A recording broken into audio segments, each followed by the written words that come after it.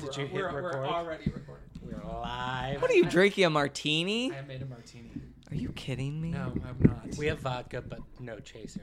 So That's I made why. So I shook up a little vodka martini. There's a little vermouth over there. Are we not recording?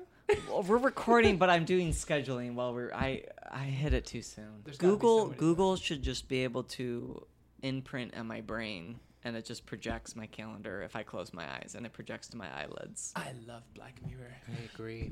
Thank you. I would like that. I need it. I need to blink and see my schedule. That would be nice. Oh God, I don't want that. Imagine having to like. It makes me think about. Well, is it harder than pulling up your phone every 5 seconds to look at makes your me think about calendar? Ex Machina, which is not a movie I even love that much. The scene where I'm like talking like we're even gonna put any of this in, but the scene where Donald Gleason. It's all going in. When Donald Gleason thinks that he might be an AI and he like cuts himself open to see if he bleeds, like that would happen if like I to like cut the Google system. Like there would be a moment when I would feel like I would need to like, am I a robot now? Pull like, it out of you. I would have to pull it out. Like Burning, like Us. These are movies that I need cut out of me. Okay, that's. Here's your hard drive.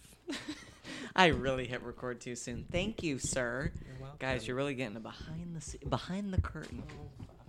Is everybody's Okay, mic good? We're here to talk Is you're not about. plugged in? We're here to talk about Peterloo. Wait, no. Whoa, I was having a talk with someone. We're here to talk about the 2020 Oscars. I was having a chat with someone in my office today about how bizarre it is that there's a new Mike Lee in theaters, and I'm not just like sweating and salivating every day. Nobody cares. Well, and it's a movie about like workers. Like, Amazon pushed the release because nobody cared. literally. even though the reviews are strong. No, they're not. Yeah, they are. Mike Lee, across the board, 85 or above on Metacritic. This thing sits with a 70. That's like a 20%. But that's For Mike Lee. 70 is still a good movie. For instance, The Beach Yeah, Bum. good, not great, not brilliant. For instance, The Beach Bum, brilliant American masterwork. I mean, not really, but that sits at 56.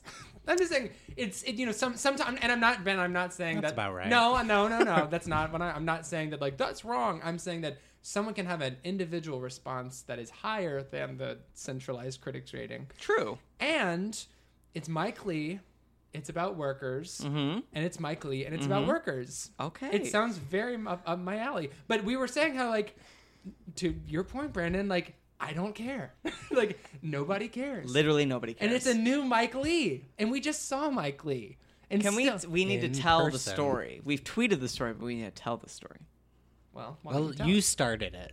You saw him first. I mean, Okay. Oh, right. You're right. Okay. so you have to Take tell it- that why part. don't you take the yarn from the you have top? to tell that part of the story. Okay. So I went into the little shop of the Where Getty. were we? We were at the Getty Museum, which, not to get too regional, is off the 405. It's up in the mountains. It's where there was fires, but it's still standing. Some of the art actually burned down during those fires. Did It it? is a highly urbane Jurassic Park in which you take a tram up through the woods Yes. on the side of the freeway Yeah. to go look at pieces from antiquity and calligraphy that looks like a pretty phallic. Another Bible. Oh, another Bible. Another Bible. So there's Low Cafe, and I was popping in to get another PB&J because we'd been drinking many bottles of wine, and I needed PB&J. And it was the cheapest thing on the menu. This is superfluous information. Because the PB&Js were for children. They were $3.50. as opposed to the $10 turkey sandwiches. I had one too that the jam was exquisite. The J is very good. If I may say, the jam was quite jammy. You all got one. Not you, bitch. I know. I got a muffin. Because he's a grown-up. You got cake. Yeah, muffins are cake. Lemon poppy So cake. I was I had a few glasses of wine. I'm not gonna lie to you, folks. I was feeling a little tipsy on Chardonnay in the middle of the day. Getting loose. And I was Getting feeling loose I on was feeling Chardo. pretty loose, ready to get more loose. And What were you doing after? I don't fucking You I had to don't get know. loose for the art. Oh, yeah. Getting fucked by Mike. What? You're like, I fucking love irises, man. I can't wait to see irises. Okay. Well, we saw Mr. Turner. We did see It really all coalesced. I got the best. Sorry, I'm just interrupting the story, but I got the best text from you guys. I was like separated, like off in a different room, and I get a text from Brandon saying, "We found the Mr. Turner." That was from Ben. And he followed up by saying, it's singular. It's one Mr. Turner. It's also Singular. It is a singular It's also not a Mr. Turner. It's a Mr. Turner. Mr. Turner. Mr. Turner. So I was ready to grab my PB&J, and I see this little old man just with a tray, just draping a tray down to his side, just like sliding along to see like what was available. And I was like, what is this man doing? And then I was like, oh my God, it's Mike Lee. And I texted the group chat. I said, oh my God, it's Mike Lee. What the fuck? You're like, who is this droopy-looking Limley senior out and here it was in the sun? Mike and I was like, I can't get my PB, because I didn't want to cut him off in line because he was really just dawdling. And as Mike Lee is wont to do. And I didn't want to cut him, so I just left. And I ran back to your table, assuming you all had seen him already, but you hadn't. So I had walked right past him when I went to buy the second bottle of wine. So we were seated, and then apparently Mike Lee came up very close behind us when I was shouting about.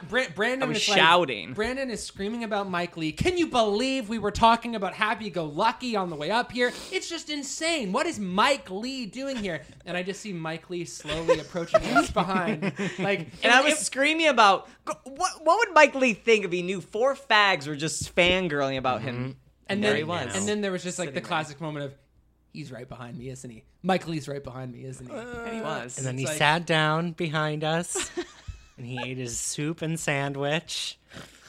And we continued to talk about him for the next hour. For at least 20 minutes straight. We're just like, oh my God, it's Mike Lee. We took those photos. Y'all took photos. Check our Twitter if you haven't seen the iconic Mike Lee photo. It's like, I'm just waiting for someone to be like, it is completely disrespectful to take a picture of somebody who is just trying to eat their lunch. He's just trying to enjoy his soup. The filmmaker is trying to... You know what? He looks like he is enjoying his soup in the picture. The auteur is just trying to have a big sip of tomato. The 7-time Oscar nominee is trying to enjoy his soup. Leave him alone. The 7-time Oscar nominee, auteur of The Working Class, is trying not to get crumbs in his beard. Thank you very much. I bet he did. Well, actually, I saw he was finishing up a salad with a knife and fork, so he definitely got one of the fancy sandwiches. But I don't think you should have felt any shame about buying that PB&J because of his concerns with the working class and just class divides in general. But I didn't want to cut him off. You know he was eyeing the prices and thought to himself, I'm sure he was. Well, that's quite disparate. Well, that's quite disparate, isn't it? What did you... what does he sound like? I don't know. What kind of accent does he have? Do we know? You guys have never seen the Mike Lee interview? He talks like this. The peanut butter and jelly is the only thing on the market that the layman can afford. Bob's your uncle. Have a PB&J. No. Do you think he's a fan of Daniel? I don't know. Of course he is. I wonder what he thinks of Ken Loach. I've had this thought a lot in my life. When you frame it like that, like I imagine Mike Lee sees Daniel Blake and doesn't think to himself like, what a trickly piece of shit. Like the way that so many people online are just like, this is so sentimental. Oh my God. This is really Selma Blair in Selah Ward. Selah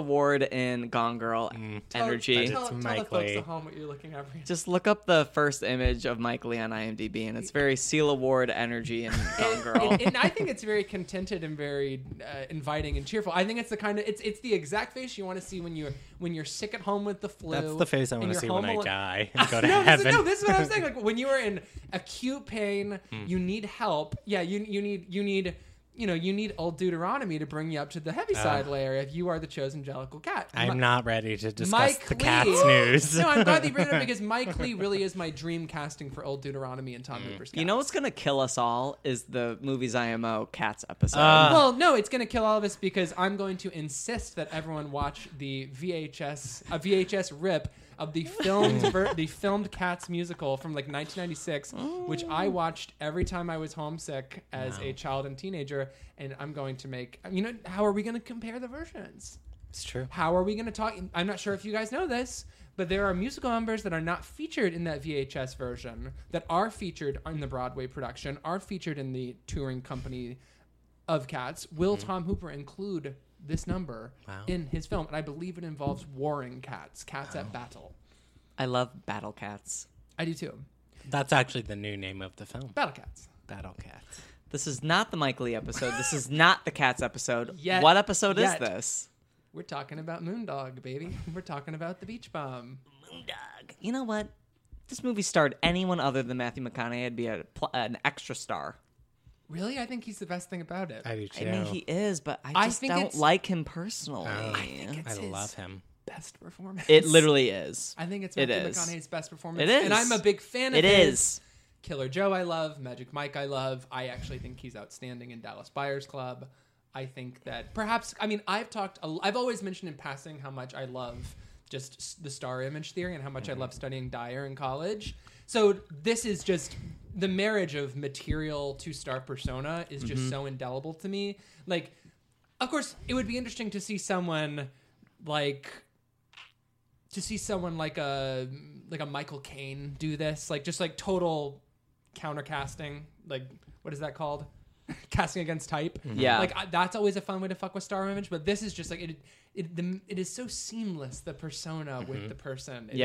I just ate it up, and I got a big chuckle out of every time he would just be in the back of frame with his eyes all squinted and his mouth open, just like listening. It gave me a big chuckle, and I had a good time. And this has been another episode of Movies IMO. All right, great. Thank you. This has been our beach bum episode. Yeah. No, I like the beach bun. The beach butt. I've been calling it the bitch bum.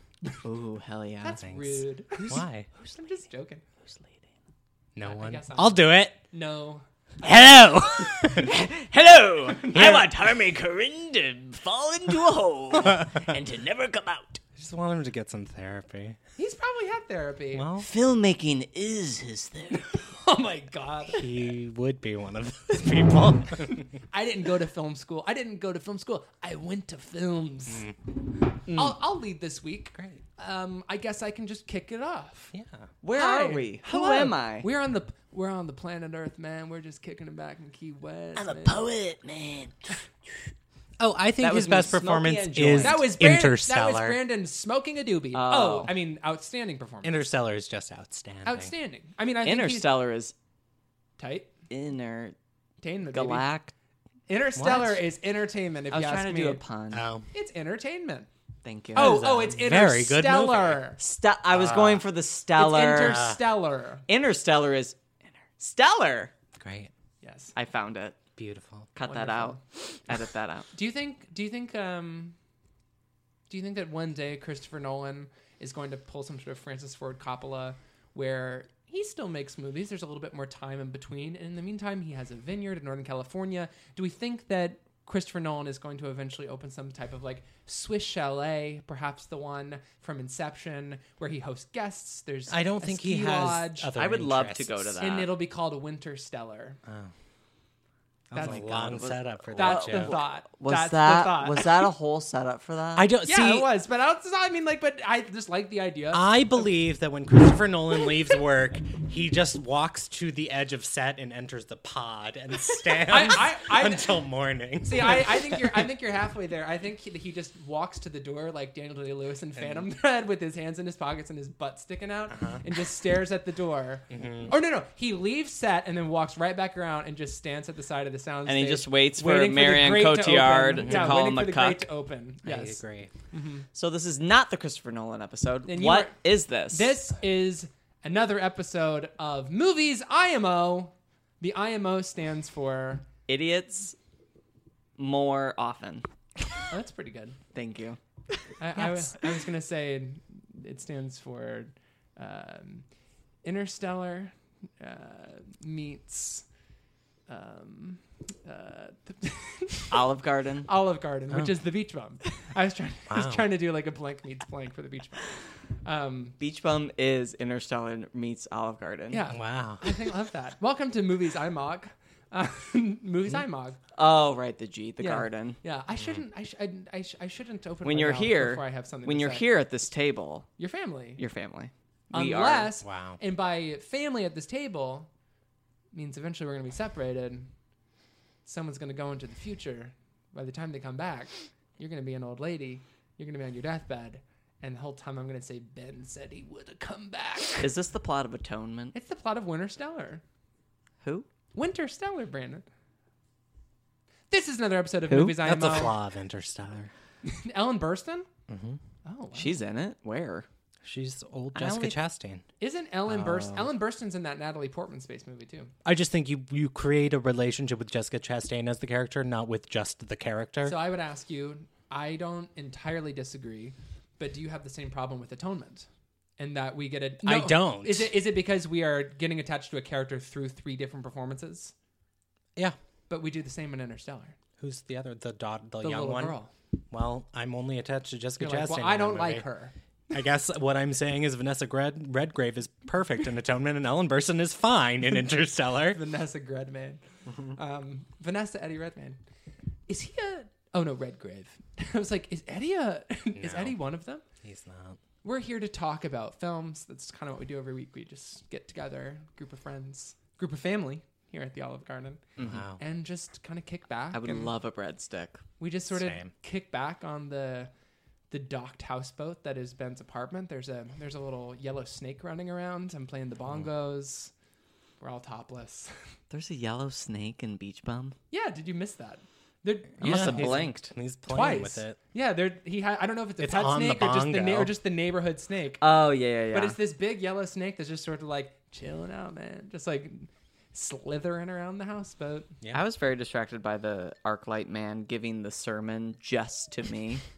Tell us about that. I didn't have one last night. I went to see the Americana. There was no sermon. You should hit up the Better Business Bureau. This Arclight did not have the opening speaker, and I'm offended. Wait, tell us about your night. What did you have for breakfast? So I went to the 640 Beach Bum 2 nights ago. This morning I had a Chobani yogurt for breakfast. Thank you. And I was alone. And should have gone to the 420 screening, man. Hell yeah. That would have been picked. I was alone. Back in that bowl. And the Arclight man comes in like, yeah, I get there early. You know, I'm an old person. I get there 20 minutes early. It's why you were the one to recognize Mike Lee. Game recognized game. And I was just sitting there. And he comes in and he's like, "You good, man?" I'm like, "Oh, okay." Yeah, was this like Axe? Like that guy who works at the Arclight? What's his name? Like Chase? I don't know. I have no idea. This is Arclight Culver City off-brand. Like Brick. Off-brand. You were He's not Hollywood. It's not Hollywood, baby. I'll tell you one thing. He was not Hollywood. It's Culver City. And I was like, yeah, I'm good. And he was like, what are you doing? And he's like, you're the only. I think you're the only one. And I'm like, cool, great. And he's like, do you have to go to the bathroom? And I'm like, maybe. Like, will you carry me? I don't know. And he's like, all right, well, you know, I'll be back. And I'm like, okay. And he comes back in 10 minutes and he's like, hey, still good, bro? So yeah, still good, bro. And trailer's gonna start in 5, so if you have to use the restroom. And I'm like, got it. Why is this guy obsessed with your piss? Thank you. Yeah. And then he leaves, and I'm like, okay, maybe the movie, maybe that was my intro. Maybe that was my like, hello, welcome to Arclight. Nope, sure enough, 6:39. Hey, so welcome to Arclight, and I'm like, thank you. Yep, I've spoken to you twice already. Good to see you again. And he said to me, so emergency exits are here and here, and I'm like, got it, thank you. And he said, you're here to see The Beach Bum. I haven't seen this movie, so I don't know if it's any good. I hope you like it. And I'm like... He is not allowed to say that. And I'm like, me too. I hope I also like it. And then what did he say to me? He said something weird. He's like, do you have to go to the bathroom? No. He's like, okay, well, it's hour 35. Oh, the phone thing. He was like, just don't look at your phone. And then he stopped himself. He was like, well... I mean, no one's here, so I guess you could look at your phone. This is the problem with kids today. He was like, I don't care if you look at your phone. And I'm like, and I said to him, I'm like, I paid $17 to be here. I'm not going to look at my phone. And then he stood at the side. Were you really having a conversation? Yeah, I was talking back and forth. Yeah, I'm not just going to stare at him. Yeah, I had to talk. Aaron Sorkin sitting down. And then the trailer started, but I finally went to the restroom. And then I came back, and it was it was like the tail end of the Once Upon a Time in Hollywood trailer. And he's standing to check the quality standards of Arclight, visual presentation. And then he turns to me at the end of the Once Upon a Time trailer, and he just shouts, "That's a good trailer!" And I gave him a salute, and he left. If only he knew that the employees of the New Beverly would have dumped their popcorn on his head and they would have given a refill in the lobby if they knew that he had encouraged you to whip out your phone during he was like, whip it out. I think it might have been gay. Maybe he was hitting on you. I think that's why he was like, "Do you want to go to the bathroom? Wink. Meet me in the bathroom. Wink, wink. Wink, you gotta wink. pee? Meet me there, bro. Meet me in the stall, bro." I could have fucked in the ArcLight, Wow. Culver City.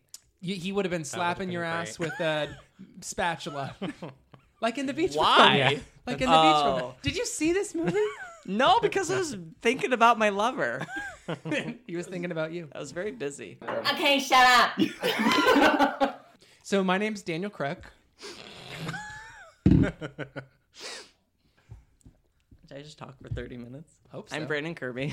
I'm Ben MB. And today we are here to talk about Harmony Korine's latest picture, The Beach Bum. The Beach Bum. The Beach Bum. There's a bum and there's a beach on it. It's, No. in terms of title, I like a title that sort of tells me everything up front. For whom the bells toll. Who they're for? I don't like that title. They're not telling me who it's about. It's You're very right. oblique and it's a tease. I don't like that. I don't like that. Get Out. I like that title. Tell me to get out. He's getting out. I like that title. It's telling me to get out. Us is a great title. Ladybird. Because it's about us. Ladybird. Wow, I true. don't like that title because I thought it was about the former first lady. Oh, sure. It's a delicate dance, but I like this title because it is very clear about who we're watching, where he lives, and what type of lifestyle he participates in. He is a beach bum, and by the article at the beginning, The Beach Bum, we know he's sort of a mythic figure. Wow. So I appreciate that. So we're here to talk about The Beach Bum. We're also here to talk about Harmony Korine's directorial debut, Guillermo. Guillermo del Toro. Guillermo. We're here to talk about Guillermo. And then we're talking about his previous film, Spring Breakers. And I'm going to monologue about Trash Humpers with the help of Matt Espalmer. Did he record something? Who's going to Drop in? Who's going to dial in? Is he really? I wish. We didn't set that up. Yeah. Matt, if you're listening. This is a real lackadaisical sort of slacker up, I gotta say. But Yeah. everybody's just in the vibing. vibe. Everybody's vibing with the Moondog. I smoked a blunt the size of a tin can before I got here. Sounds about 2 tin cans. Wow. Matt Espalmer's And then going to I pop in to flew talk a about jet. Trash Humpers That sounds great. with me. That sounds great. So, I love that. it's really fun. Ben wants to die. It's really fun. don't. It's really fun to be provoked, I think. It takes a lot of talent. Here's a fucking take. Nothing Harmony Korine does is even that provocative. Well, That's what I would say. well, but I feel like you guys would take that in different directions, don't you think? And also, I don't entirely disagree. I don't think it's... I just think, like... I was not that provoked. I mean, to be fair, By Gummo. he drowns. I was pretty provoked by Gummo, but Is it because he gets a little soap water in the Crunch Bar before he eats it? no, but That's the most. That was the most thing. I was No. like, he ate soap water. no. My bigger problem. What grosses me I don't care more- about the cat stats. No, it's the soap water It's the glass, in his chocolate bar. Not drowning a cat, just the soap water on the chocolate bar. Yes. What grosses me out is that he takes a big bite of pasta and then washes it down with milk while the pasta's still in his mouth. That nothing. I've done that as a child. Ugh. No, that doesn't mean that doesn't make it Not in a acceptable in bathtub. polite society. I find that scene to be the most. I find the two most disturbing scenes in Gummo for me are the girl shaving her eyebrows off, just because I feel like I shouldn't be watching that, and because she's clearly unwell, and then the bathtub scene. And it's not because it's a grimy tub. It's not because of the water. It is just about the open mouth chewing, the mixture of solid and liquid. It just He's makes a dirty kid. He's a dirty boy, He's got to get clean. and his mommy Linda Manns is just doing the best she can. I agree with you, Brandon. I think the Linda Manns stuff is really moving. Yeah, I mean, Gummo moved me. I don't know. Whatever. But no, I mean, People really like it. I don't really like it. I said people. Oh, I thought you said you guys really like it. People, yeah, I guess people do really like it. But if you look on Letterboxd, I don't know who we're all following. It is mostly low ratings on my Letterboxd. On mine, it's mostly high. Interesting. Eric Allen Hatch, meme queen, Eric Allen Hatch, he gave it like 4.5. I think it was the highest I saw. I think fellow film fag Matt Spalmer and Cam Collins both gave it hearts and no rating. This is a fun episode. I'm like, and I think that. So I'm gonna go through every Letterboxd I think user. that Josh Larson from Film Spotting was like, I wasn't sure about it, Adam. Like, no rating. So I make myself laugh at the Josh Larsen impression. I don't know who that is. You don't listen to Film Spotting? I haven't listened in years. He's like, I'm just happy that you're happy. I found that it was a little lukewarm, Adam. Just like the bathwater. Like the bathwater, I found it a little lukewarm, Adam. Anyway, but of course, critically, it was pretty reviled at the time. Not that really means anything. Oh, but my whole thing is like, Roger Ebert liked it. Good for Rod. No way. Back in the day? I don't think he reviewed it, but he talks about it in Julian Donkey Boy. Werner Herzog loves it. Believe. Which you gave 3 out of 4. Yeah. Werner Herzog loves it. Gus Van Sant loves it. I actually admire it a lot. The way that I guess I should wait until we actually get into homework, but the way I feel about Harmony Korine is... Let's just go in chronological order. I would like to do that. Because we're here. I would like to do that. We're already on That's sort of how I've been thinking about it. So if you're listening to this, if you haven't seen Gummo, skip ahead. I honestly don't know the timestamp. If you haven't seen Spring Breakers, which is the next movie we'll talk about, honestly, just skip to the last 5 minutes because that's probably all we're going to leave for the Beach Bum. And I'm going to monologue about Trash Humpers. So then we'll have a quick Trash Humpers interlude, and we'll do it chronologically. So I really admire the collage-like assemblage of this movie. It is disturbing, just like the lack of resolution in all these stories. Like, as a viewer, you are used to resolution, blah, blah, blah. By interrupting it, he's keeping your attention. All the way that these seemingly disparate things smash together, seems like they shouldn't, and it creates this really disturbing tapestry of this very specific time and place. But I feel very similarly about Harmony Korine in this movie as I do to Godard, which is that the way that you are breaking down the barriers of expectation and form and narrative. I think you're a genius, but just because you're trying to rub my nose in shit doesn't mean that I'm going to respond to you by saying, "Oh my God, can you believe they knew exactly how to grab my nose and put it in that shit, and that's so genius."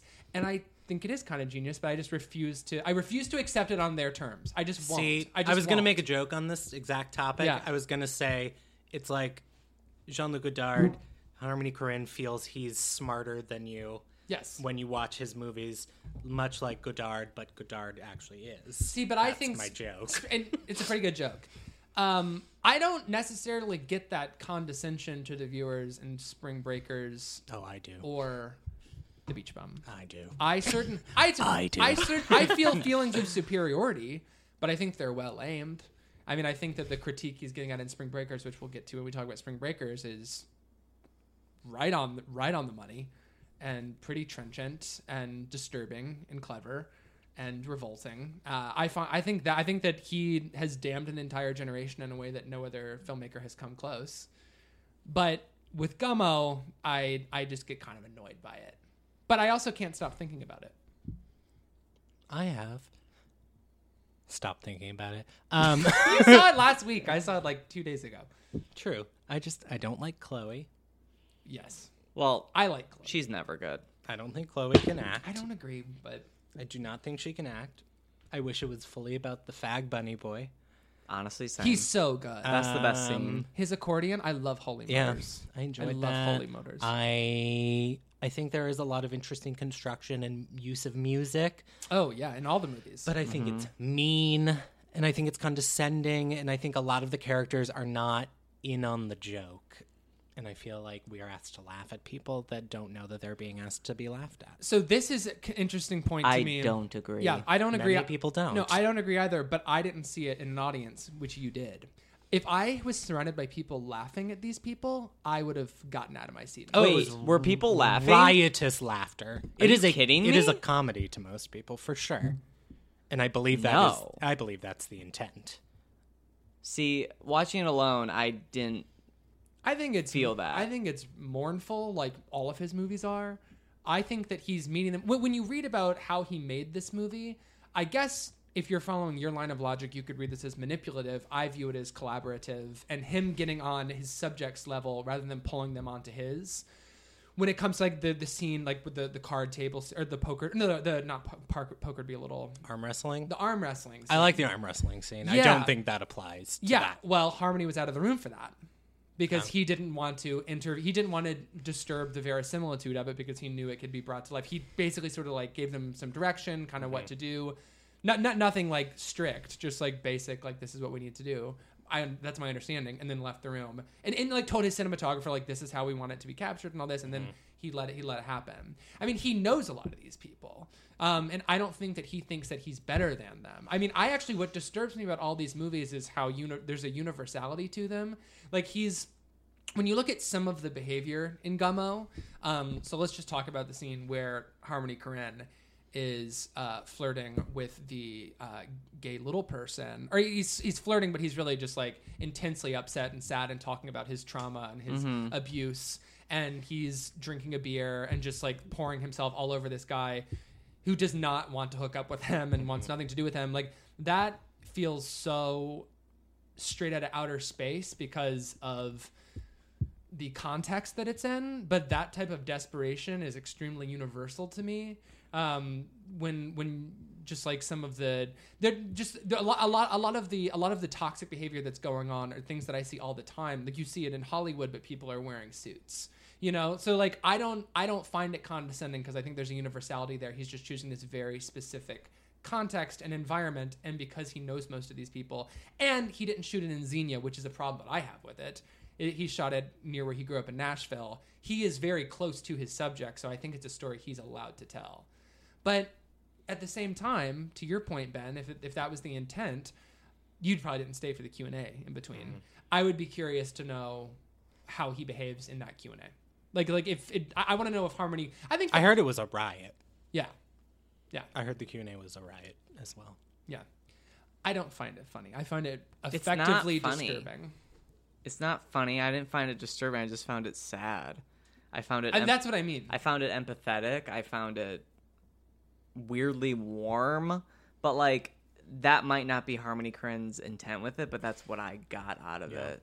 So that's what I'm choosing to believe, and that's how I think a lot of people read it that way. It's an interpretation given to you by you. Yeah, and like maybe Harmony Korine, I don't think he means for us to laugh at these characters. I don't. I felt like there's empathy there, especially with the stuff with the mom. The basement scene where she's tap dancing and he's lifting amazing. Like silverware. I think that the movie gets more empathetic as it goes along. Mm-hmm. I think what I have a problem with are like the albino girl in the car, the woman whose man is whoring her out. Mm-hmm. She's in her bed. Yeah, well, I want to talk about that scene. I think that's very. I hate the word problematic, but I hate that it is a problem. Are you reading notes? Yeah. The girl running back and forth in her backyard. I think these are all things that we are intended to laugh at. I still don't think so. Here's the thing. When you talk about laughter, we're assuming that the intent is ridicule, right? Mm-hmm. I think that with the albino woman and the sunglasses in her car, she's clearly having a fucking great time. I don't think there's anything wrong with laughing with her. Like she's exuding. But I don't think that's what it is. That's obviously not what the audience is doing. Mm-hmm. But I think that it's capturing this weird sort of joy. If I'm remembering correctly, with this movie, I have to be careful what I say. There's joy there because there's so much shit that I find it problematic. I mean, I don't really even like this movie that much. But I do think it's an effective movie. Anyway, but to move on to your second example. I think that because I was repulsed and I wanted to turn it off when I understood what was going on, which is that this guy's, I thought it was his sister. So I'll just say sister instead of his girlfriend. Yeah, I wasn't sure. Who has, I don't know if she has Downs, but she has some sort of, mental disability. It sets you up. I mean, it's disgusting because that's exactly what he's doing. She's not giving consent. It's awful. When the younger character goes into the bedroom and sits around their bed, they actually have like this very tender moment, and he's doing a bit of a bait and switch. I think he's doing it with things that are repulsive and problematic, and I think that I was thinking about something Claire Denis said, and I am not saying Harmony Korine is as good a filmmaker as Claire Denis, or even that they're comparable filmmakers in style. But when she was asked a question about why don't you have better female characters, why don't you have role models for female characters in your movies, and she says like, I'm not a fucking social worker. I think that Harmony Korine is also allowed to put these things on screen without the assumption that he is endorsing them. Mm-hmm. I mean, I fully believe that is a relationship that could exist in this type of, backwoods America. Mm-hmm. I feel pretty confident that someone is prostituting their their sister who has no say in the matter. That seems perfectly plausible and disgusting to me. But I think that he has every right to put that on screen and us to give him the benefit of the doubt of whether he's endorsing it. Having said that, I think it's a little easy. I mean, my main issue with the quote unquote provocations in this movie are around the cats, which is like, what is the number one rule in screenwriting for your hero? Your hero saves the cat, right? Oh. So the idea that like my characters are gonna kill the cat, man, like it's just it's so easy. Like it's cheap to me and a little shallow. Yeah.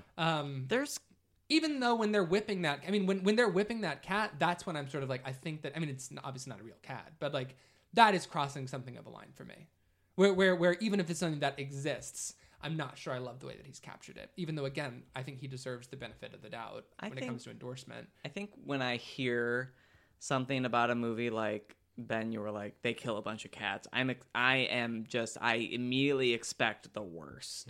Oh, yeah, me too. So then when I see what is actually put on film, I'm like, oh, that's nothing. Yeah. And then I feel fine. He drowns a cat in a water. Yeah, but it's a fucking stuffed animal. Right. That's true. It is a stuffed animal. Well, it just comes down to the fact that my read of the movie is that I think you are supposed to laugh at all of that. Yeah, right. and I don't view it that way. So I just have a different. I will bring up I'll save it for later because with Gummo, because it's not like it's Chloe Zhao like blending documentary with narrative. It's not that, but a lot of these people are non-actors and are living in an environment pretty close to this. I'll save. What I think. Something I've been thinking about today in terms of sort of the mean humor in Harmony Korine, and I'll talk about it when we get to the beach bum maybe. But I will say, and obviously if you've read the Wikipedia page for Gummo, you know where I'm getting all my information. But there's a piece there's a little bit on the Wikipedia page about the house that they're in where they're huffing glue, and there's that kid just in the environment, like a kid just trying to play, and his older sister is huffing glue, and there are termites, like bugs, pouring out of the wall. Oh, when he takes the frame off and bugs just go and bugs flying. come everywhere. See, I do think there's an element of him. I mean, one, I think he's allowed to condemn some of these characters and the ones who are saying these racist, awful things. Like he's trying to put a flashlight on some of the barely, not even under the surface, just outright vile ugliness, like the some dangerous qualities to these communities. At the same time, in that scene, I find that he's shining a spotlight on the side effects of an underdeveloped community, and just like the people who get left behind. And he's not talking about like the forgotten man the way that Trump is. Like in Gummo, like Harmony Korine's forgotten man is like a 6-year-old kid whose babysitter, her older sister, is huffing glue, and he's just sitting there, and this is the world he's coming into. But anyway, this is all to say, and so this is where I agree with Brandon, where I do think there's a surprising amount of empathy in this movie, even though I agree with Ben too. I think it's pretty mean.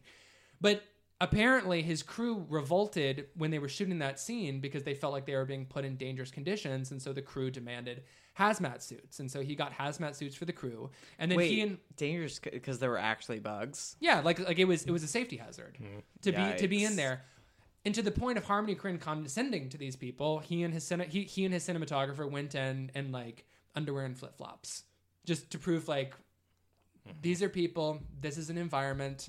Like you are being condescending to these people in the world that they're living in. It's not to say that he can't also be laughing at them, but I do think that there are pure intentions behind Gummo, even though I find it a pretty ugly movie, obviously. Trash Humpers. His next film in line. I like the collage. I'm a collage man. Well, actually, it's not. So we're skipping Julian Donkey Boy. Well, we're not. Yeah, we are. Okay. And then we go to Trash Humpers, which only I watched because I wanted to watch it. And I'm officially calling Trash Humpers, Spring Breakers, The Beach Bum a trilogy. They are all. It's canon now. They're all kindred spirits. They, especially because at first I was like Trash Humpers, and then he goes to Spring Breakers. Like, what a jump! Like, what a strange. No, they're the same movie. Trash Humpers is old people, nihilistic, insane people. Spring Breakers is millennials, nihilistic, insane people. So how does The Beach Bum factor into the trilogy? because the Beach Bum almost turns nihilism on its head and it's the opposite. It's about love of life, and it's vibrant, and it's almost like a response to the first. But there's still two. sort of like a hollowness and a critique. There is, because like when he's with Zac Efron, right. and he knocks the guy over and takes his money, and that's straight out of Trash Humpers. They spoiler alert. Can I spoil? Yeah. Mm-hmm. They fucking kill a man. Nice. Well, I kind of assumed.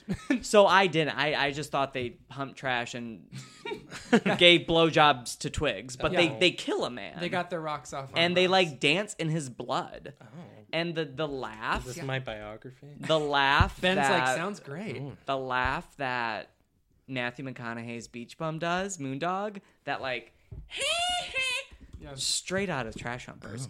All the old people in Trash Humpers, they go and it's the most disturbing. Wow. Fucked it's on up. Like DV tape. Right? Yeah, it's like on. It's a grainy video. Like handheld recorder. Home video footage. Lends it a disturbing verisimilitude when it comes to capturing image through available media. It's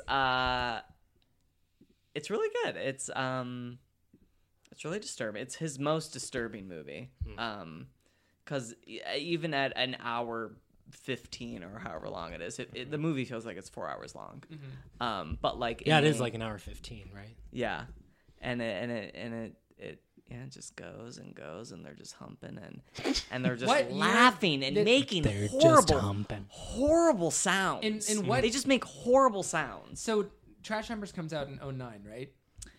I believe that's right. Yeah, so and then Spring Breakers is like 3 years later. Because I'm not necessarily someone who can comment on this, I don't want to try and psychoanalyze, but it is interesting that he gets sober in 2007.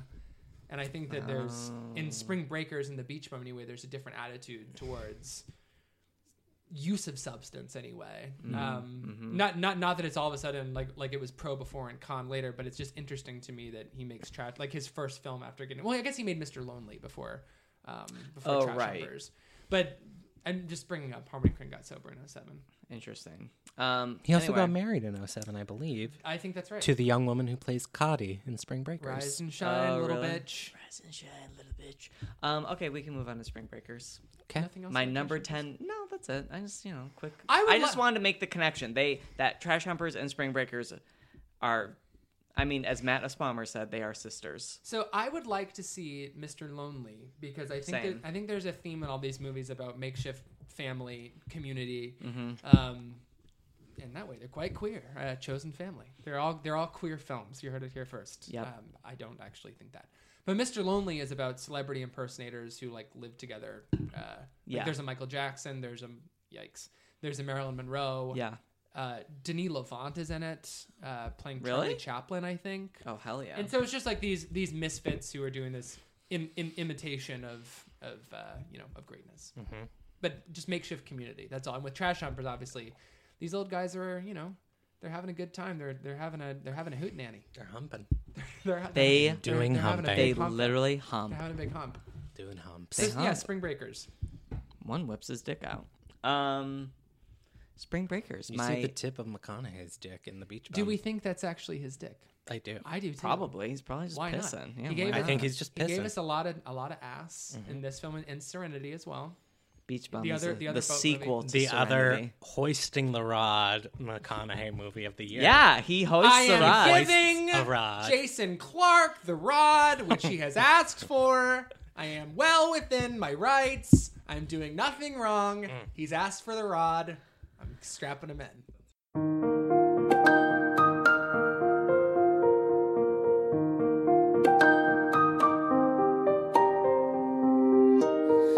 Notice me, take my hand. Why are we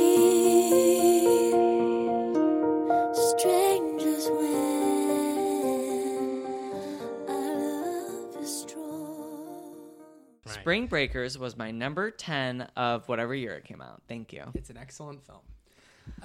This movie Who wants to talk first? is about the toxic teenage dream twisted into a nightmare. And It's so good. A neon-soaked nightmare, you might say. Thank you. I'm quoting Yes. my Letterboxd It's a log. good. It's a good log. I don't know. From the robbery, when we see it from All the on the one- outside, all on the one take. take, and then we see it from the inside finally, Yes, like later. 30 minutes later. Yeah.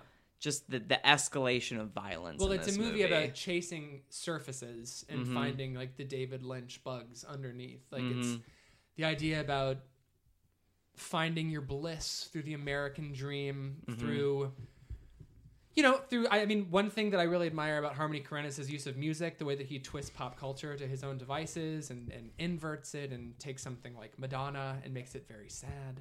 Not that Madonna's not sad anyway, but in Spring Breakers, just like the idea of spring break as this Valhalla, as this ultimate ascension of status, of societal pressure, that this is the collective way to feel joy. Like if you are going to live your life and be this age, you must go on spring break, and it must be this type of experience. It's which is summed up pretty nicely in the Selena Gomez, who is extraordinary in this movie, on the phone to her grandmother saying, "I'm having the best time. The people here are so nice." And then that cut against like just the debauchery and how much power all the men have and all of this, and it's very disturbing. But just that contradiction, is something I find compelling about this. And so again, I think it goes beyond just a critique of millennials, which is there. I think it is also more broadly just about America. I mean, his movies actually remind me a lot of the New Hollywood, not necessarily in style, even though they were all influenced by the French New Wave. And Korine has a lot of influences, which I think he's spoken about. But obviously, Godard's got to be up there. And this movie especially feels like a movie that was made in 1969 to me, except about a especially 2011 situation. Yeah. I mean, just like the idea. I'm talking too much, so somebody else say something. I just don't want to shit on it yet. Shit on it. Go ahead. I was just gonna let you guys monologue for a little bit before I shit on it. No Just shit. shit on it. Let it rip, bitch. Let it rip. All right. I have notes. I think We're filleting your guns. I think my biggest. Okay, I have two big problems. Okay. One is I don't have a Daniel Plainview to root for in this movie. Definitely not. You have a Selena Gomez. I wish I had someone to root for, even in rooting that they do evil upon people. I want that, and you don't have it. And the other thing is, I think, so Martin Scorsese does a lot of movies about American decadence as well. And I think Scorsese's method is more successful for me because he asks you to be both intoxicated and revolted from it at the same time. Harmony Korine just makes it as ugly as possible. And I think that is less successful because it doesn't force the audience to be complicit. And the audience can watch a Harmony Korine and be like, yes, that's in America, but that's not my America. That's not me. Right. It's a good point. I disagree with it because the idea of, and I'm, once again, you can say in 2 words, it takes me 5 minutes to say, but American decadence, right? The idea that it is both intoxicating and a hangover, right? I think that you do get that in this. It's not that you want to be at that party, but if you were to take a Mobius strip of the palette that Benoit Debie and Harmony Korine are working on, this movie is filled with gorgeous colors. I mean, it's not just neon. It's these verdant greens and really lush blues. Like it is. When you think about like a gorgeous sunset, like in The Beach Bum, right? Like it creates this like magical quality to everything. Like I do think that is intoxicating in Spring Breakers, and it is beautiful. I think the cinematography in this film is beautiful, and the palette that he's using is ecstatic. I mean, I just think it's gorgeous. It's sherbet colored, it's neon, it's all these things which are traditionally identified with pleasure, with beauty. So I think that it's different than Scorsese. I think it's interesting. Matt and I were talking that this movie comes out the same year as The Wolf of Wall Street, so clearly something's going on. Yeah. But it's less the idea of wanting to be at that party, as engaging the cinematic elements to conjure that beauty inside of something that is so disgusting. That is the contradiction that I find compelling and what makes this movie astonishing to me. See, I don't see it as a contradiction because I don't think it's beautiful. I think it's gaudy.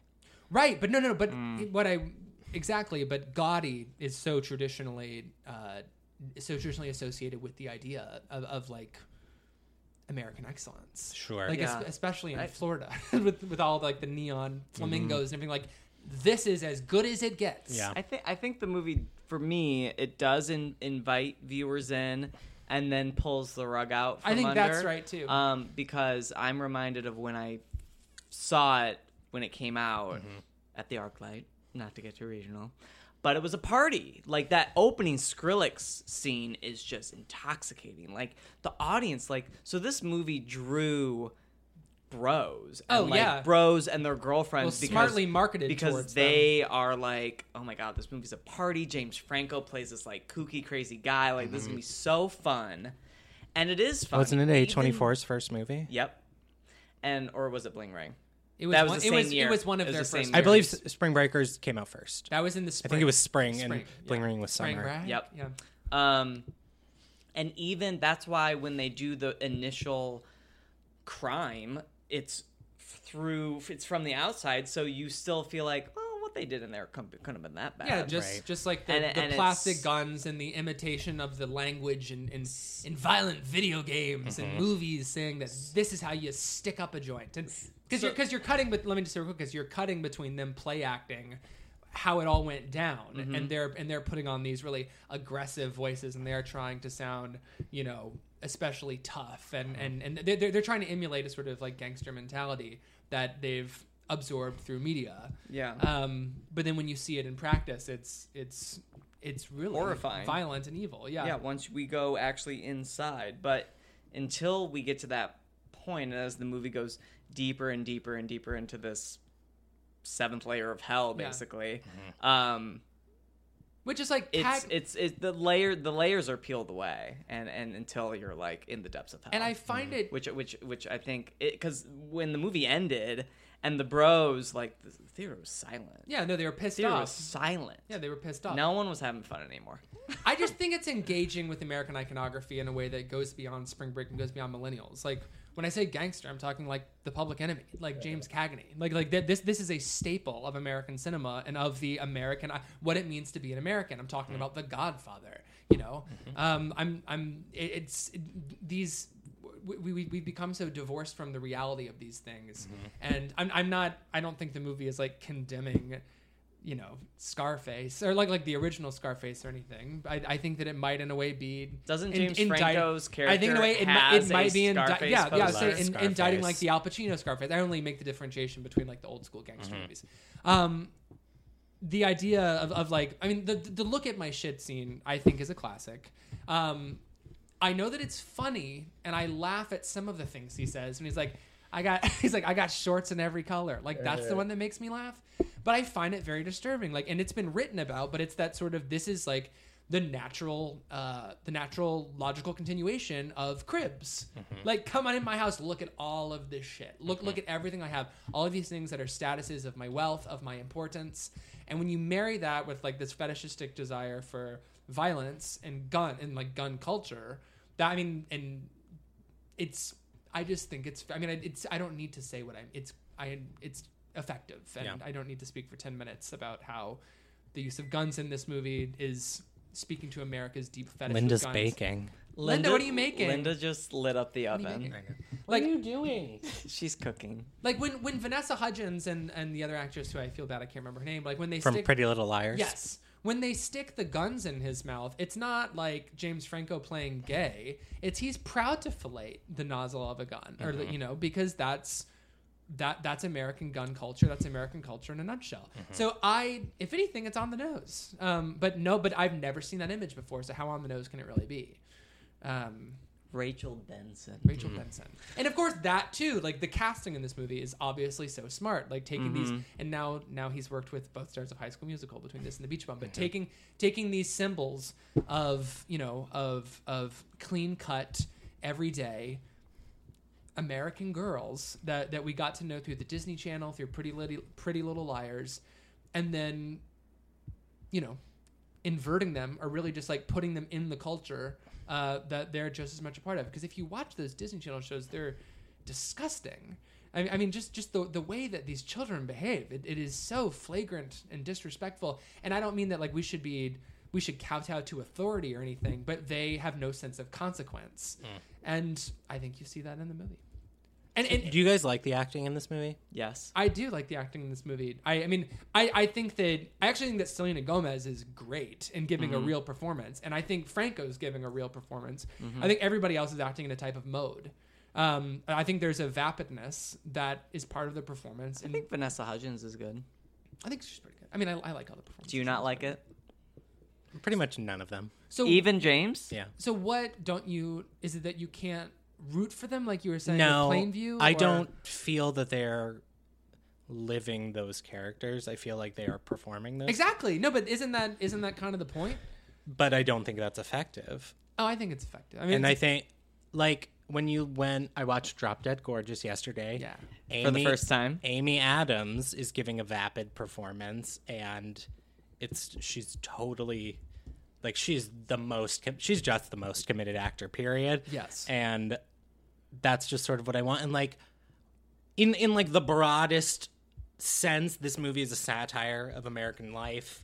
And I think that they are sort of playing it with a wink wink, and the satire works best when the actors are playing it straight. They are playing it straight. That's not how I see it. you see it as a wink wink? I think I see it straight. I think too. it's archetypical, but I think And I mean, they may not be trying to do wink wink, but there's just something false to me. I think it's certainly archetypical, but I do think that everyone is very committed to the story that they're telling. Like, I believe that everyone is in this movie while they're doing it, but there's also the idea of play acting going on, which is part of it as well, like, which is summed up pretty succinctly in the cutting between the performance of the robbery and them, you know, threatening people's lives, and these people think these are going to be the last moments of their life. That's just like crucible of terror, right?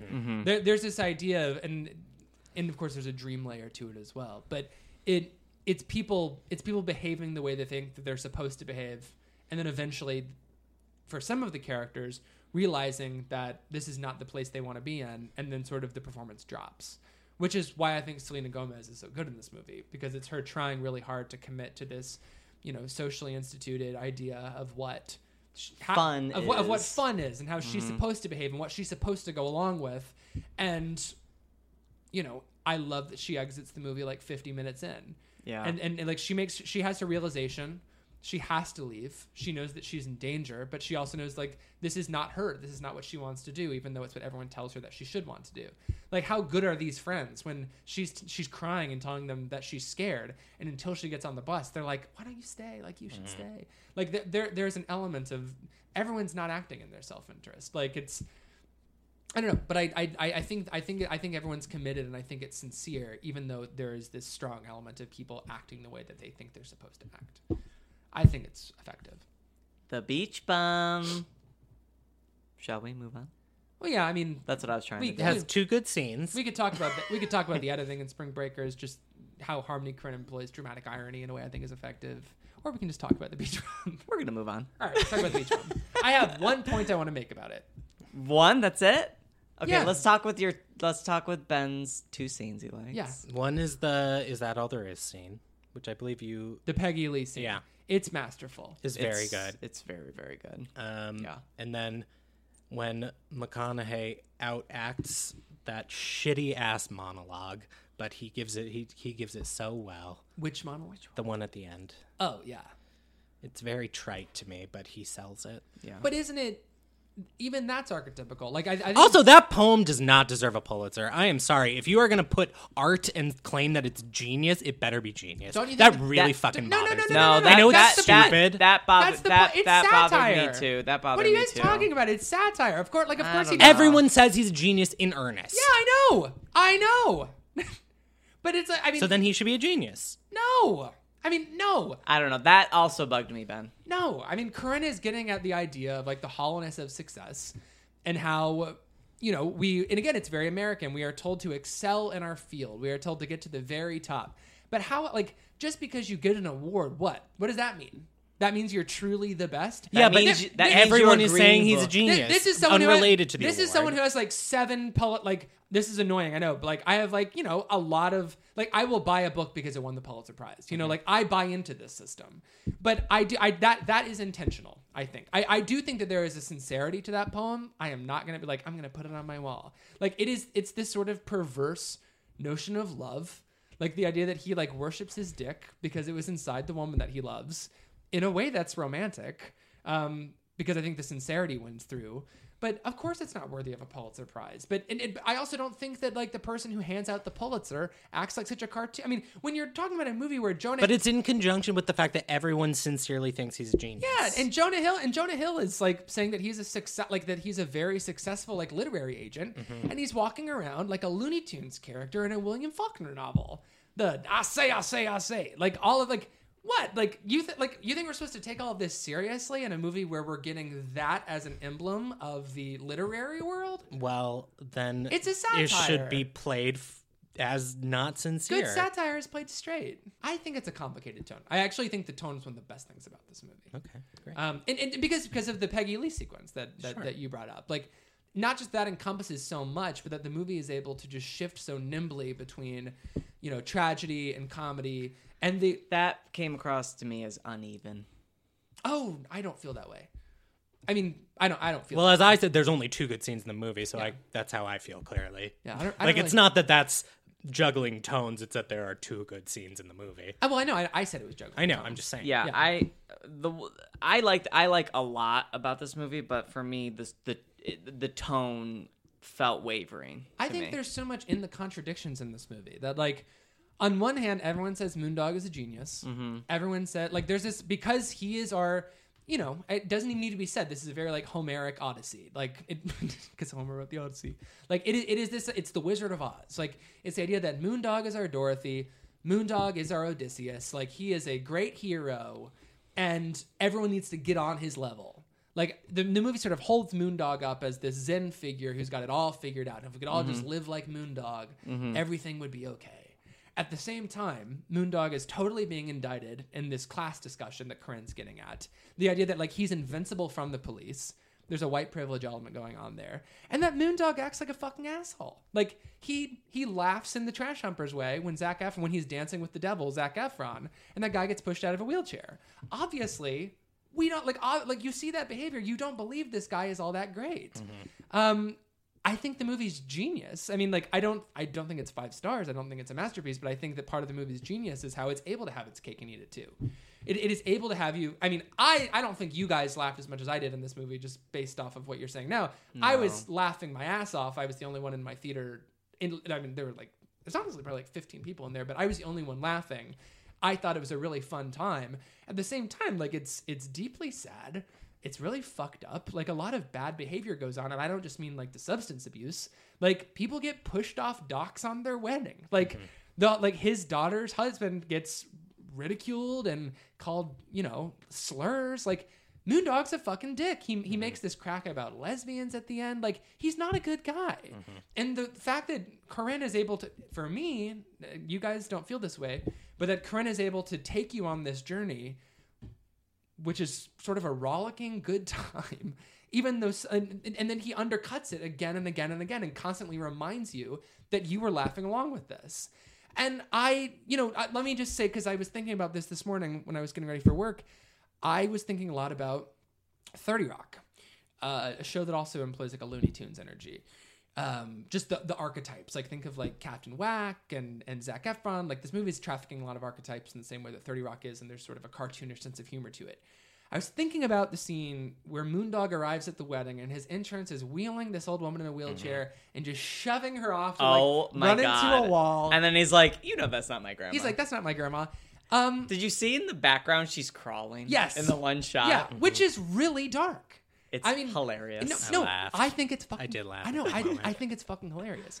But it reminds me of the scene in 30 Rock when the elderly woman is marching down Fifth Avenue or whatever saying, God, I just love New York in the spring. And then someone shoves her into a bag of trash. Yes. Which I think that Corinne is the more human approach. And if you take the context of the joke, which in 30 Rock is just Tina Fey and Alec Baldwin looking at them being like, ugh, yikes. And then it just slams into the credits or whatever and we move on.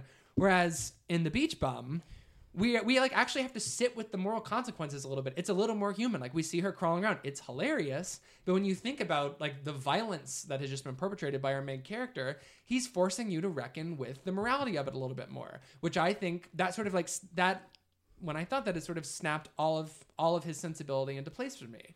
Like in Gummo, like maybe we are laughing at some of this, but he's not letting you leave these people's living rooms. You have to soak in how sad it is.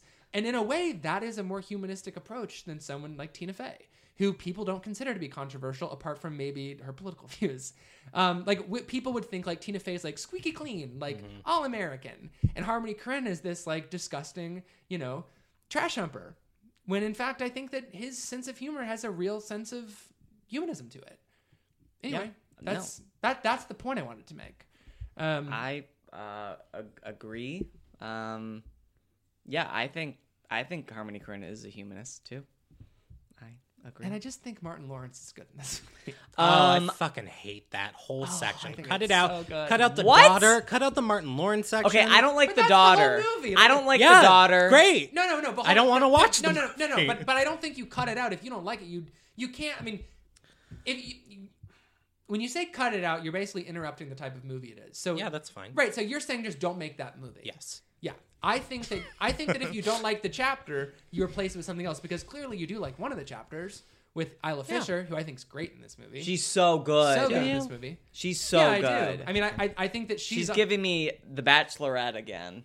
Bachelorette. No, the Oh, Leslie Headland movie. again with her. Like she lives in this opulent wealth in a way that is meant to be kind of disgusting and over the top. The scene where he's eating her out and she's getting her nails I like done. that scene. So good. It's the shot of her standing up and him under her dress on the dock is just like looking like he's the baby inside of her, like she's pregnant. It's fucking hilarious. But before that, when he's eating her out on the deck chair and she's getting her nails done and their hired help is right there. And she excuses her Yeah, but it's as like, she's getting eaten out. But isn't that? LOL. Don't you think that's a really damning look at the way that the upper class in America does not consider working people to be people? I like the way this movie addresses class. but it's doing it while you're laughing. Like it's that again. I think is the genius of this movie. My problem with this movie, Yes. aside from the tone, is did you guys get the feeling that Harmony Korine? I like his movies. Yes. I like his whatever he's doing. But in this, do you think Harmony Korine thinks he's the Beach Bum? Do you think he is this creative genius, this fuck everything else, like live your life as long as you're being creative? Like that seems to be like sort of the mantra of this movie, and it feels like he is the Beach Bum in a way. I mean, I think that which feels pompous. This is to why. me. This is partly I brought up his sobriety earlier. Like, Moondog is a fascinating character to me as like a stoner hero. Like this movie probably deserves to be like in the stoner canon, like along with your Cheech and Chongs and all of that. Like I imagine this is a movie that you can like get stoned to and have a big laugh. What I like about the movie is that healthy? Like for Moondog, like in the same way that he is constantly feeling pleasure, is that not numbing him out to the grief that he should be feeling over his dead wife? Like when his wife dies, she's basically like, we fucked it up. like this shouldn't have gone this way. Like I'm a fuck up. We shouldn't have gotten, when she was like, let's take a drive, like my blood pressure went up because they were so wasted after this wedding. Mm-hmm. There are consequences to the behavior throughout this thing. And when Moondog does have the opportunity to get sober, he diverts. So not that I think a person's sobriety defines them, but Harmony Korine has made a lot of Harmony Korine took the opposite decision of a lot of things Moondog does throughout this movie. So no, I don't think that. And I don't think Harmony Korine has ever gotten the type of, widespread acclaim that Moondog does at the end of this. I don't think I think that he certainly sees something of himself in him. I think that he's more interested in just undercutting the whole idea of the hero in general. And sort of why I love the dramatic irony in Spring Breakers is because I think he's a pretty interesting dramatist. just the idea that we see Rachel Corinne's gunshot wound in her arm before it happens means that we have this distance and this omniscience over the characters, and he's playing around with narrative structure and with how much an audience's understanding of the consequences of things. Yeah, which I find compelling, and I think he's doing the same thing in this movie, and I think that he's critiquing these characters as much as he's having a good time with them. So if he is comparing himself to Moondog, that is not a pretty picture. That he does not think highly of himself. Yeah. At the same time, Moondog's kind of like he's kind of a class hero at the end. Like he burns all the money, right? And but he like explodes the money when it happens. That's the moment where I was like, oh, he's sort of. But I was a little frustrated because I was like, why doesn't he just give the money to all the people then? But then the money rains down and Moondog has a big laugh. And and I was like, are you like, obviously the stuff with the cat in this movie on some level is a response to Gummo. On some level it's got to be. Oh yeah. And I got upset because I'm like, so he killed himself and he killed that cat and he burned all the money, but he didn't. He's on the boat at the end, riding along on the wave with the and he's kitty. Got the cat. Yeah, he found Constance's kitty. Anyway, I just like I just think it's dark, and I think it's layered, and I think it's complicated, and I think it wasn't fair for Isla Fisher to get head while Jean Dielman was cleaning up right next to her. I just didn't think that was nice. Thank you. I loved the movie. I loved the movie. Sorry. We know. No, I know. I'm saying I'm sorry because you guys didn't, and I'm just talking a lot. I like it a lot. I like a lot about this movie. I didn't love it. I had a problem with the tone. I think McConaughey is easily the best performance in any of these movies. No, I agree with that. That's probably accurate. I agree with that. I mean, I wouldn't even say Franco's second. I think Isla Fisher is great in this movie. Mm-hmm. I think Zac Efron, Brandon, your best supporting actor campaign starts. Zac Efron is so good in this movie. Zac Efron plays the He takes what he's doing. He takes what he's doing in Neighbors and just like leans the fuck in. That reveal of his pants. The pants when like that's I got gag. pants in every color. Look at my shit. The thing about Beach Bum is I also think it is Corinne's most confident movie because it is his most mainstream movie, and people said that about Spring Breakers, and but The Beach Bum is even more mainstream in that sense. But it's confident. He's confident in what he's doing. The fact that he's not relishing in nihilism here, he's relishing in life, man. It's a change of pace. But I will for say, him. but what I said earlier, like I don't think he's just doing that. Like I'm not saying it's nihilism, but I think that he's getting at sort of the hollow core of this type of decadence at the same time. Like that's what I find compelling about the movie is that dance between having a great time and being carefree, being aimless, Shaggy Dog sensibility. We're just gonna party until we die. And then at the same time, Moondog is blasted for the entirety of his wife's funeral and her death. And then he splits the door with his daughter and it's tender again. Like, that's what I mean about the tone of this movie. Like, I think it's really nimbly done and it feels authentic in every scene. And I think that's a basically impossible task. And you guys might argue it is an impossible task in the framework of this movie because I don't think you agree with me. No. But I don't think it's just a matter of like Harmony Korine learning to like kick back and be like, ain't life grand? I think he's still being critical. No, he is. But I think he's finally found, for me anyway, I find this movie obviously more pleasing to watch than Spring Breakers, but he found his balance. There's your balance. Yeah, but most people think that. Between rubbing your nose in it and lighting a stick of incense. Like, yeah. I think that this movie is his most successful in terms of that balance. I think Spring Breakers is his best movie of the ones I've seen, which are just the three we're talking about. Yeah, I don't know. No, I mean, it would probably be your least favorite. Which one? Beach Bum. I probably like it better than Gummo if I really think about it. Yeah. But I don't know. I just keep going back to the tone. The balance doesn't work for me. It doesn't. It feels like I don't know. Harmony Korine's like he wants his cake and eat it too. I don't know. No, I know. It doesn't quite work for me, and it just works better when he's in Spring Breakers mode. I understand that critique, and I was thinking about that this morning too, and I was texting with Matt about it. Like, it's like I do think it's a fair point to say he's having his cake and eating it too. You cannot have it both ways. Yeah. But he really wants it both ways. What I find successful about the movie is that I think he is able to have it both ways. Yeah. And that is that's fair. And I think that's an impossible task, and that's what I respond to. And that's what most people think. I don't think that's what most people think. No, Brandon, it this is. movie is like not. Do you see mostly good reviews of this? Did you movie? read Did you read A.O. No, Scott's I'm not, review? No, I'm not talking about critics. I'm talking about the public. Even the public just doesn't like it. I mean, film Twitter. No, I'm maybe talking likes about. it. I'm talking about film Twitter. Well, let's Oh, talk do a they little like bit. it? Let's talk a little bit less about Coyote. No one on Film my Twitter. Letterboxd. I mean, a few people like it. Yeah. Really? Because Yeah. my letterbox is mostly 4 and a heart Oh. or higher. A lot of 5s. I'm seeing a lot of 5s for this thing. I've seen I a couple. like I said to you guys, it's like no one is more surprised than I am at the way that I respond to these movies. Like I, in theory, have sort of hated Harmony Korine. I thought I was gonna love them. Yeah, really. You were ready to love it. But isn't that interesting though? And that's I think Lady Gaga's a really interesting artist. Just like the idea that you and I look on paper of what these movies are, and you think this is your shit. Look at my shit. I say look at that shit, and then we have an opposite reaction. Like I think, and I'm not saying you have to agree with me, but like this is where I do think like Corinne's like that is the work of a provocateur to me. Just the idea of like the idea of a difference in the idea of stimuli and how we react to them. And, But I just think it's because he's a failure. Sure, I don't. But look, but I see these movies on paper, Purple Spring Breakers, which I'd seen before, and I think that they are going to be failures. I don't see how you can pull them off. I'm just saying, like I think it's dark. I think it's interesting. I think it's rich. That you know, just that we both have an idea of what something is going to be, and we walk away with a different idea of what it is, even if that's a failure, even if that's a success. Just the way that he's telling a story, like I just think it's interesting that we both had the opposite reactions that we thought we were going to have. Sure. I think that's cool. I didn't expect to walk away as a Harmony Korine stan, but here we are. Here we are. I like them a lot I think you already were a stan. In a way, we always were.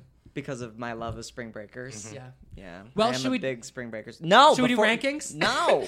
Just Before well, I did rank it on Letterboxd, but I was Oh, good for I you. was pretty lit off 2 marks when I did that. Nice. The beach Um, bomb. Brandon's the beach bomb. Before we close out, we have to mention Martin Lawrence feeding cocaine to his cocaine addicted parrot. So I find that the best scene of the movie. No, I'm finding that. I don't think that's the best scene in the movie. I Like, mean, it's not, but but it's see, that is something funny. where like I'm seeing online on Coyote Film Twitter that people think that's like the moment of the movie. Like even people who don't like it are like, It's I the thought shark, that was great. The shark attack is the moment of the movie. I don't even Not remember for him Ben. feeding cocaine to his parrot. He's I must have been closing my eyes in pain. Yeah, you rolled out of your chair. He You were leans over dead. onto the table, grabs a little bit of coke, and he says, "1 second, Moondog, I gotta feed my cocaine addicted parrot." And then like I have to sticks it- feed cocaine to my cocaine addicted parrot. which I think is funny, but it's like, hilarious. I think that Martin Lawrence, so 2 things about Martin Lawrence. what a star. 2,000 quick things about Martin Lawrence. The scene where he's talking about how, I mean, he got enough money, named his second boat Success. Justice. He's named his second boat Justice. Mm-hmm. What is the name of the boat? It's not, in Justice is the tuna, but what is the name of the boat in Serenity? How quickly we forget. I don't remember. I would watch the 1999 film Blue Streak, a lot with my family. Oh, hell yeah. You know that movie? It's been a long time since Martin Lawrence. So was on the screen. he hides his stash of jewels, but then Juul. in like an abandoned construction site, and then years later, what erects in that site, Ben? The jewels? Do you know? No, I haven't seen it. I just. Oh, know I that- thought you were No. nodding. Some sort of I Blue thought you were Streak? nodding along No, like. I'm just being interested. I'm doing Thank, interested. thank you for participating in active listening. You're welcome. A police station. Oh, Blue Streak. So he has to pose as a cop To get his jewels. In to drag. get his jewels. Wow. His crown jewels. Does he get bit by a shark in that Juulls. movie too? That would make it better. We're running long, and I'm late to see my friend. We're gonna watch Drag Race. All right, this has been Movies I Mo. Well, Bye. I just want to say quickly Bye. about Martin Lawrence. That he is doing. Like, I think that character is very funny. Again, it's like a Looney Tune. I also think he's really dangerous. Like when he's saying the thing about how, like, you know, he's killed 4 people, but you know they keep because of some loophole he keeps getting his license back. I don't think this movie is like an indictment of the dolphin fishing agents or like the dolphin watching agencies or anything. But like again, like Corinne is getting at, like, it's kind of funny, and when you look at it, it's like a Looney Tunes thing. But then you think about the cost of human life, and you think how he's been able to do it. It's because of a hole in the American system. Like I think it's smart. And then I think it's really like when he's putting that family of middle Americans on the boat, And then they go out to look at the dolphins, and Matthew McConaughey and Martin Lawrence are just talking about dolphins fucking with their corkscrew dicks. And she's like, oh, With great cinematography, I must say. Plug your the ears. just the blocking of it with McConaughey like just in the back of the frame, just like blissed out, like having a big laugh while like everyone's really horrified. I think it's funny. But once he gets his foot bitten off, you would think, based on the assumptions that Corinne is having you take in, that it's this like uptight, like white middle America family, like they can't take the frank sexual talk, even though it's something that happens in nature, like blah blah blah, like they hate each other. They end up tending to him and like taking care of him as they go back to shore. So it's just like, I was a little annoyed. I'm like, why does he feel the need to like bring in this type of condescension, even though these characters certainly all voted for Trump, the ones who are of voting age? Just the way that he twists it. I think that he's smart about expectations with caricature, and he ends up like building a community on that boat. Anyway, I'm not leaving time for rebuttal because, again, I'm late, and I'm sorry that I even took up the time to say that. But this has been another... I didn't have a rebuttal. This has been another bong-ripping episode of... I agree with you, Daniel. Movies, I am OG. We've been having a good time out here at the Olive Garden. We're all family. Let's break a breadstick. God, fuck. You reminded me that I could have been enjoying a breadstick. Why didn't you bring a carb tonight, Brandon? No carbs? Why no carbs? I was racing here. I was driving 100 miles per hour to get here. I appreciate you coming. I can't believe that we did a full-length episode. I didn't think it was going to happen. I knew It's 9 minutes short. I had a terrible day. I did not think it was going to happen. We literally always are like, let's just go an hour tonight, and it always goes an hour and a half. Yeah. Well, let's try and keep it under an hour and a half. So, thank you for listening. You have 8 minutes. This has been Movies I Am OG. You can find us online. We're at various podcast platforms. We are on the Podcasts app on Apple. We are on Acast. We are on Stitcher. Are we? Oh, fuck. You're going to have to cut that. I'm just going to like leave some space because we should probably cut that out. I mean, who cares? We have signed. It's in the last 2 episodes too. No. I mean, like, are we? Oh, Whatever. Let's moondog it. Let's just. Are we? Are we Just zen up, man. Who gives a fuck? Hey. Oh, I mean, I just think this movie's sad. But we'll have to do it. We'll have to do another Beach Bum episode. I'll be later sick on. that time. Did you know that Harmony Korine's inspiration for Zac Efron's hair was a panini? God, Let's just continue. We didn't even talk about the Zac Efron. goodbye. Yeah. So let's say goodnight. Yes, please slap us 5. Give us 5 stars in the Apple Podcast store and the iTunes store, and tell us. Who do you want to rip a huge bong with? Do you what? That's what? like almost sincere. What body part would you want ripped off by a dolphin with teeth? What would be your book of poetry from Key West? Would it be Key Zest, or would it be Bee West, or would it be Tree Test? What? His book of poetry is called Key Zest, which is funny. It's funny. It's just really funny, man. You guys don't get it. This movie's just really funny. What Harmony Korine Q&A really would funny. you Walk out kill of. yourself at? Too much killing yourself on the pod. What? It's just violence, Brandon. I find it provocative, and I think it's endorsement. When did I say kill yourself I think before? it's Brandon. I think it's endorsement. I'm at the Olive Garden. Let me do what I want. Speaking of killing oneself, When you're here, you're killing yourself with family. you're killing yourself with Carbs and oils and not the fish oil. Anyway, next week. Well, my name's Daniel Crook. Ben just got up and left. My name's Daniel Crook. You can find me online at Daniel Crook with 3 O's. And yeah, have a wonderful evening. What's your name, Brandon Kirby? Where's your at? BK Kirby. What's your name? What's your at? All right, just say it for me, bitch. What's your name? What's your at? I'm Brandon Kirby. You can find me on Twitter at BK Kirby. Don't be fooled. My new display name is Under the Silver Lake Apologist. Nice. Oh, that's funny. Thank you. Funny. Oh, that's good. Cute. My name is Ben Empey. You can find old tweets of mine at Real Todd Haynes. I need stopped to thinking log about the off. work of Harmony Korine about 36 minutes ago, and I will never think about them again. Until his next movie. What is it, Brandon? The snow.